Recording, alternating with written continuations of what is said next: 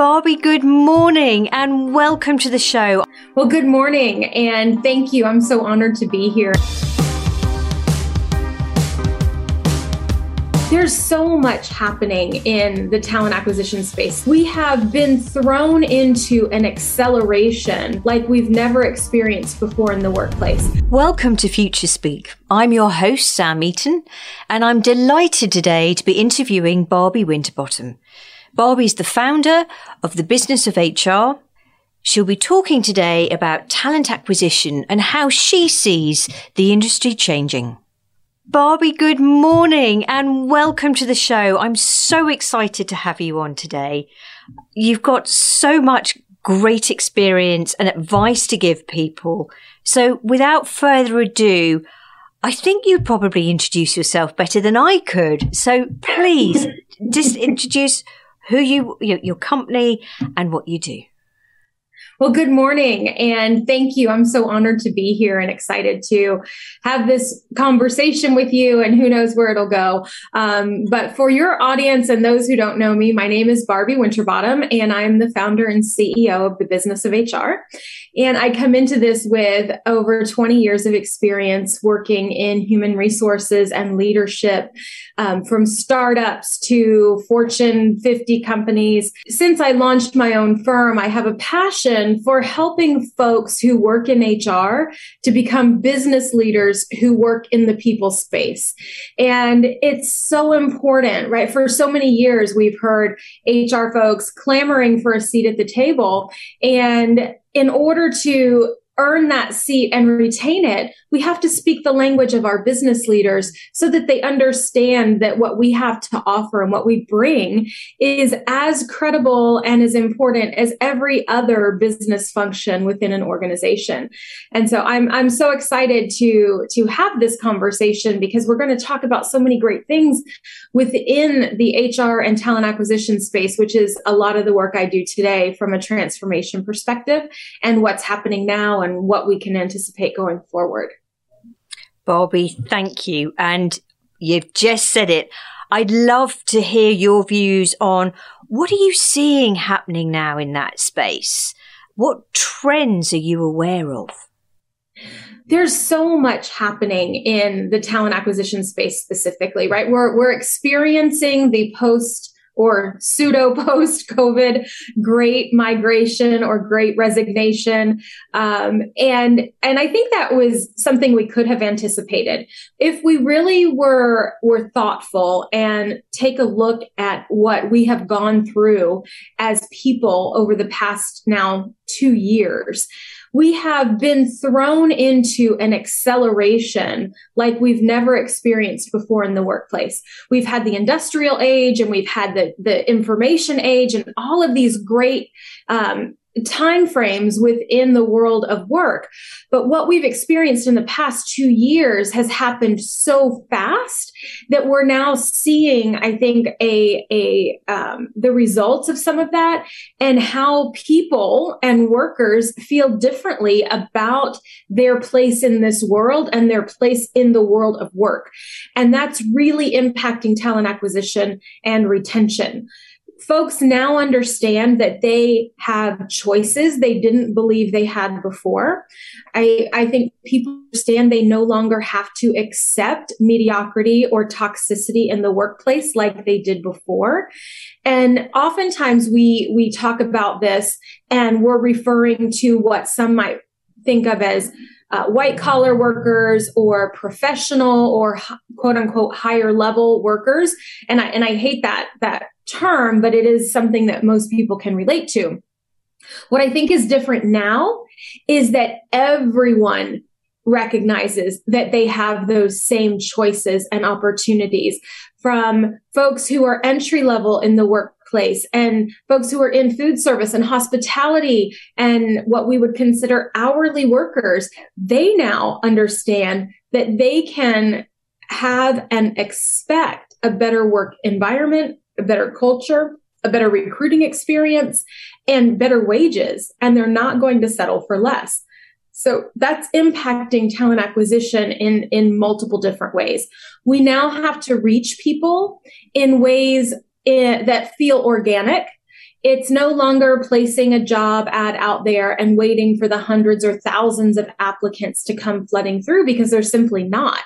They have myriad choices and they're being significantly more selective. And what employers are starting to learn, and a lot of the work I'm doing with my clients, is helping them to understand that the talent acquisition process starts way before you post a job on a job board or a site, or however you're posting it, however you're sharing it. It starts with branding your organization authentically. It starts with humanizing your workplace. It starts with creating a culture that is accepting of all, and not only accepting of all, but supportive and nurturing for all people. I say this often, and Sam, you've heard me say this, but we don't hang our humanity at the door when we walk into work. And for the past how many, centuries, we have treated workers as one-dimensional beings when we think of them as employees. And we have to understand that we are sophisticated, multi-dimensional consumers, humans with emotions and feelings and thoughts and ideas. And we want a consumer-like experience from talent acquisition and from our employers. And we've got to start integrating that throughout the entire life cycle of that employee, or they're not going to be interested in working with us. And if we do attract them, we likely won't retain them, because other folks are getting on board with this understanding and really working to transform their organizations. Yeah, and there's just so much in that, Barbie, that we're seeing. A couple of points there that I'd love you to go into more detail about. You talk there about the fact that we need to not only accept people for who they are the moment they walk through the door, and that multidimensional aspect of it, but the support piece as well. There's a huge difference, isn't there, between the two? What are you seeing in that regard? There is such a huge difference in that. And there's an analogy I share with a lot of my clients, and I don't know if I've shared this with you before, but it has to do with an ice cream party, which I find if you can share concepts and ideas in the form of story, people tend to really understand it in more meaningful ways. So the story is that your entire company hit a major accomplishment, whether it was a sales goal, an EBITDA goal, or what have you. You launched your biggest product ever, and it was a resounding success. And so as one of the points of reward, the company says, we're going to throw an ice cream party for everyone Friday afternoon at 2 p.m. So everyone in the organization clears their calendars so that they can be down in the meeting space at 2 p.m. The party planning folks take great pains. They research as many vendors as possible. They want the best quality and the most diversity of flavors and types of ice cream. They get dairy, non-dairy, lactose-free, all the choices, so that everybody in the organization has something that they are able to eat and enjoy. So and to be proactive, we have the ice cream delivered at 10 a.m. that morning so that we can set it all up with all the right dishes and all the right locations, and everything is there. The ice cream is delivered on time, and it's there and it's ready. The employees come down at 2:00 and they're excited about it, and they go to select their ice cream and it's all melted. So whose fault is that? Do we get angry at the ice cream for melting? Do we get angry because we didn't create a safe container to keep that ice cream cold while it was there, so it could be in its optimal form and optimal state at 2:00 for that party? And when we think about diversity and inclusion and acceptance and talent acquisition specifically, we can go out and recruit the most diverse people on the planet, from race, ethnicity, learning styles, abilities, disabilities, every type of diversity possible. But if we don't have a safe space for them that keeps them safe and allows them to thrive as they are, then we are failing from a DE&I perspective. So the acceptance piece is one element, but creating a space that allows them to be nurtured and grow in whatever ways they need it is incredibly important. And it speaks to the individualization of where I think growth and development is now and is going to continue to be going forward. It's not a one size fits all. And we've been dealing with that kind of mentality and living through that mentality for many, many years. We have one learning program. We have one promotional cycle. We have one of everything, and everybody has to do exactly the same thing because we have convinced ourselves that that's what equality means. But we haven't considered what equity means in this regard and what true support and acceptance looks like so that people of all different types and learning styles are able to truly thrive. So when we think about that ice cream analogy, I think it really helps lock that concept in for people when we often struggle to understand it. Yeah, absolutely. And Barbie, it's something that really resonates with me, that whole ice cream story, because, for so many businesses, sadly, today, they're still going through that tick box exercise, right? So we're doing the right thing because we can tick that box. And it's got to be that whole hearts and minds piece.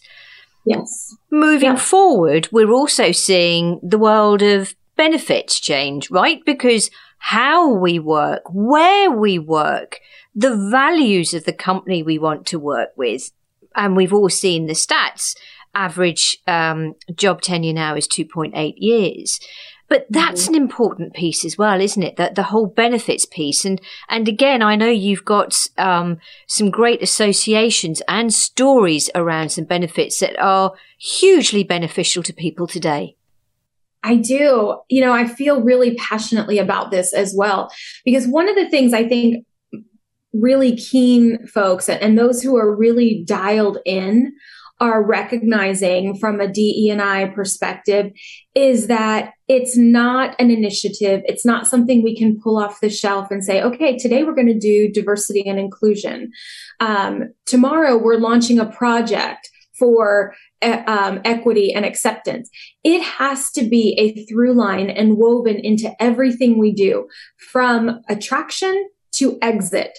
If we don't have that DE&I lens through every element and every touch point of our contact with people within our organizations, we are not going to really meet the mark from that perspective. And so when we think about benefits, this is another element that I get super excited about. So I do work with folks over at Daily Pay.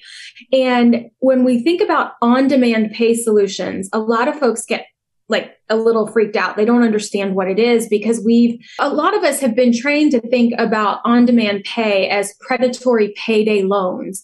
And what Daily Pay has done is they've created and brought forward a product into the marketplace that allows employees to access any earned but unpaid wages at any time through an app on their phone. So when we go back to what we were talking about earlier, that we are sophisticated consumers, right? We live our lives through this little device 24/7. We are banking, we are shopping, we are doing everything we need to do through this little handheld device. Why does our paycheck have to be the old school, we get paid once a month or every 2 weeks? Because what we find is that most Americans specifically, and I think this is applicable globally as well, live paycheck to paycheck and have very little in savings. So when we think about an event that could happen, that could really cause a catastrophic snowball effect or impact to an individual or a family, it could be something as simple as a flat tire on your way to work. If you don't have enough money in your account to either repair or replace that tire, the impact of that can be so significant. You're going to lose wages for that day because you can't get to work. You can't get the tire fixed. So what do? You might write a check that you hope will float until your paycheck is deposited, or you might have to put it on a credit card with really high interest rate, or you may not get it fixed at all because you simply don't have any resources, which means you're going to miss more work and be further behind the eight ball from an income perspective. What Daily Pay allows you to do is to log into your app and say, oh, I've worked 3 days this week. I have $150 or $250 in my earned wages account. I'm going to transfer $100 into my checking account right now so I can get this tire taken care of and get to work in an hour. So we eliminate overdraft fees. We eliminate missing work and losing additional compensation, potentially disciplinary action because you didn't give 24 hours notice or you were tardy. So all of these things that we may not think about because we're in a place of privilege impact people throughout the world in ways that we may not recognize.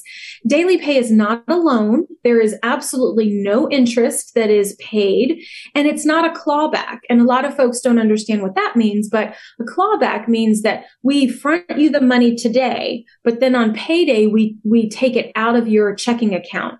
And if you're not paying really close attention, that could cause significant overdraft fees. The data that Daily Pay shares with their clients and with everyone is that most users save an average of $1,200 a year on overdraft fees and interest payments. And that money that they're saving could potentially go into their 401k and get matched by their employer, go into a savings account. So they're really changing the way we pay people, which can then create generational differences of wealth accumulation. So when we talk about equity and leveling that playing field, it's not only giving people more access to their own money, but it's also creating an equity space. And their data is so robust about how minorities are significantly impacted, right? It's expensive to be poor.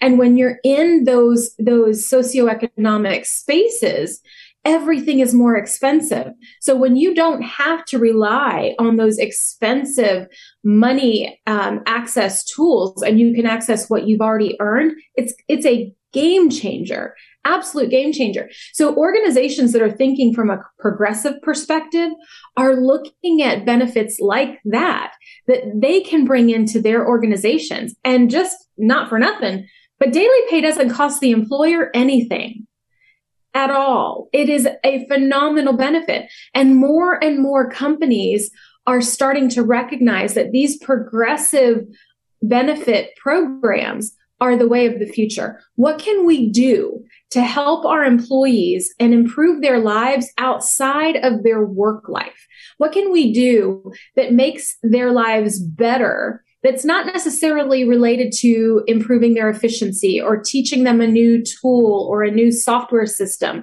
right? It truly helps them holistically as a person and potentially their family and their next generation. That is what employees are looking for. And smart employers are on that bus and looking for more and more opportunities to do so.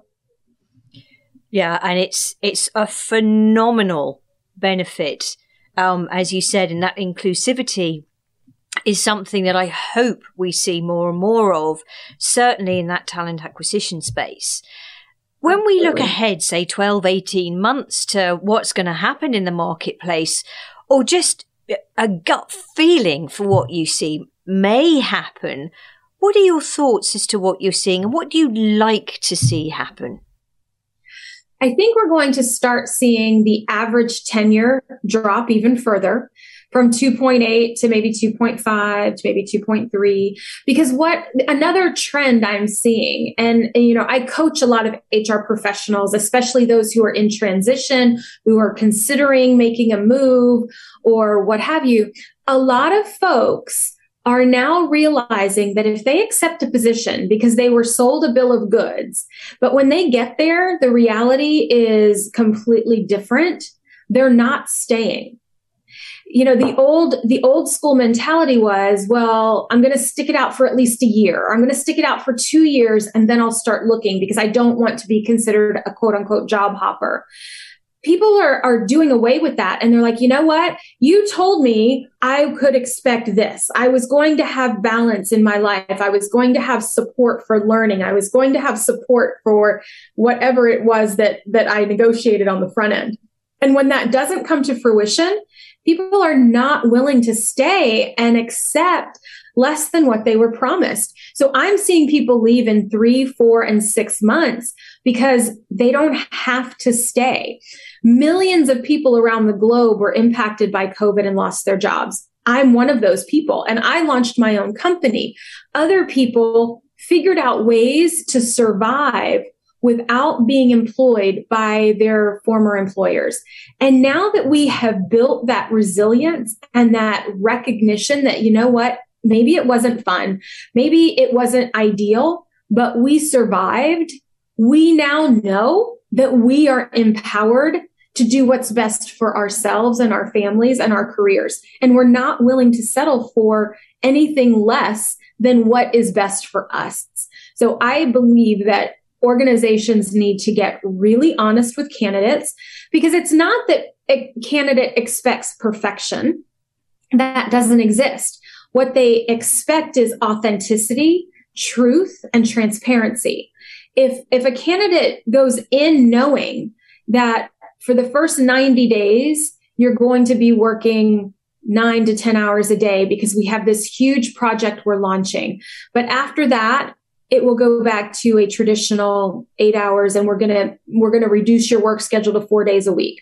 Or if you're promised you're going to have learning support, so once a month you'll have access to online learning, or you're going to have administrative support, whatever those things are, and they don't happen, people are not willing to settle. But if you're authentic and you're transparent with them and you give them the knowledge and a realistic expectation, then they can make that choice. We're strong people. We're able to handle a lot, but we need to know what that is going into it. Don't sell us something simply to fill the job and check the box. Sell us the reality and let us make an informed decision. That's really what everybody wants, just the respect of information. Absolutely. Absolutely. And Barbie, I have a very important question for you. If you were stuck on a desert island, what one thing would you take with you? My dog. Yeah, perfect answer. That's a really hard question, but my dog and I and my wife is going to kill me if she sees this. I might get divorced because of you now, but if I could only have one thing, one of us would have to stay around for the children. So if I had to be just me on an island for however long, I would want the company of my dog. I think that's a perfectly acceptable answer. And I love the way then you just did one for the team there and you split everyone up so they were all looking after each other. That is perfectly fine and acceptable. Barbie, I could talk to you for hours. You're such an inspiration. The value you bring in terms of the talent acquisition space and just humanity, what employers should be doing and encouraging them to do the right thing beyond COVID, beyond whatever comes next. It's just wonderful. And in terms of your hopes for talent acquisition, what's your one hope that we achieve? I hope that talent acquisition professionals recognize how important bringing an organization's values into the TA process actually is. So we talked about transparency, which is incredibly important, but also grounding your entire process into a consumer-like experience, grounded and anchored into your organizational values. Because we often talk to candidates about the what, right? What are the results that you've been able to drive? What results do you believe you will drive here? What do you bring to us from a skills perspective? But you and I know, Sam, that skills are becoming obsolete in 2.5 to 5 years. With the pace and rate at which new technology is being introduced, new processes and systems are rolling out, our skill sets, if we're not constantly evolving them, are obsolete. So from a talent acquisition perspective, the best way to find strong talent is to understand their why and their how. And you can only do that by understanding your organization's why and your organization's how, so that you can decide and determine if they're aligned. Right. And we're not talking about culture fit, because we understand that fit can be discriminatory, but we are talking about alignment from a values perspective. So if taking ownership is a big deal for your company, make sure that you're building that into your TA process. If leading with courage is something that you expect from your people leaders, then build that into your TA process.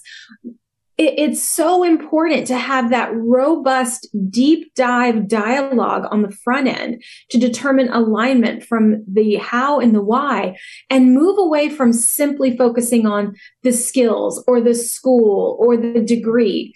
Those things can be important. Certainly in certain professions, degrees, certifications are absolutely important. I don't want a brain surgeon who isn't board certified in neuroscience and neurosurgery and all of that, right? So I get that. I'm not talking about those types of things. CPAs need to be certified and degreed. I get that.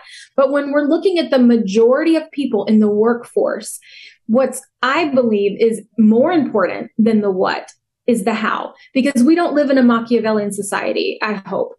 And if we want to build healthy cultures, we need to understand that how we deliver the work we do is as important as what we deliver. Otherwise, you're going to create a really ugly culture focused solely on nothing but results, where you have infighting and politicking and jockeying and folks stealing customers from other people.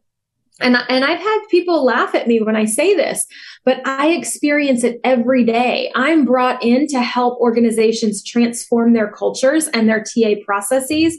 And there's a reason they hire me. They hire me because they have these really ugly things happening in their companies, and they need it to be different, and they don't necessarily know how. So anchoring to your values is absolutely what I believe every organization needs to look at with thoughtful and intention, so that they can create a process that will bring them the talent aligned with their organization's values. Barbie, thank you. I could talk to you for hours, but I'd like to thank you for your time today and just sharing your experiences and your insights with us. And see you soon. Thanks again, Barbie. Thank you. It was wonderful to be here. Thank you for listening to Future Speak today. For more of our content, please do head over to our YouTube channel.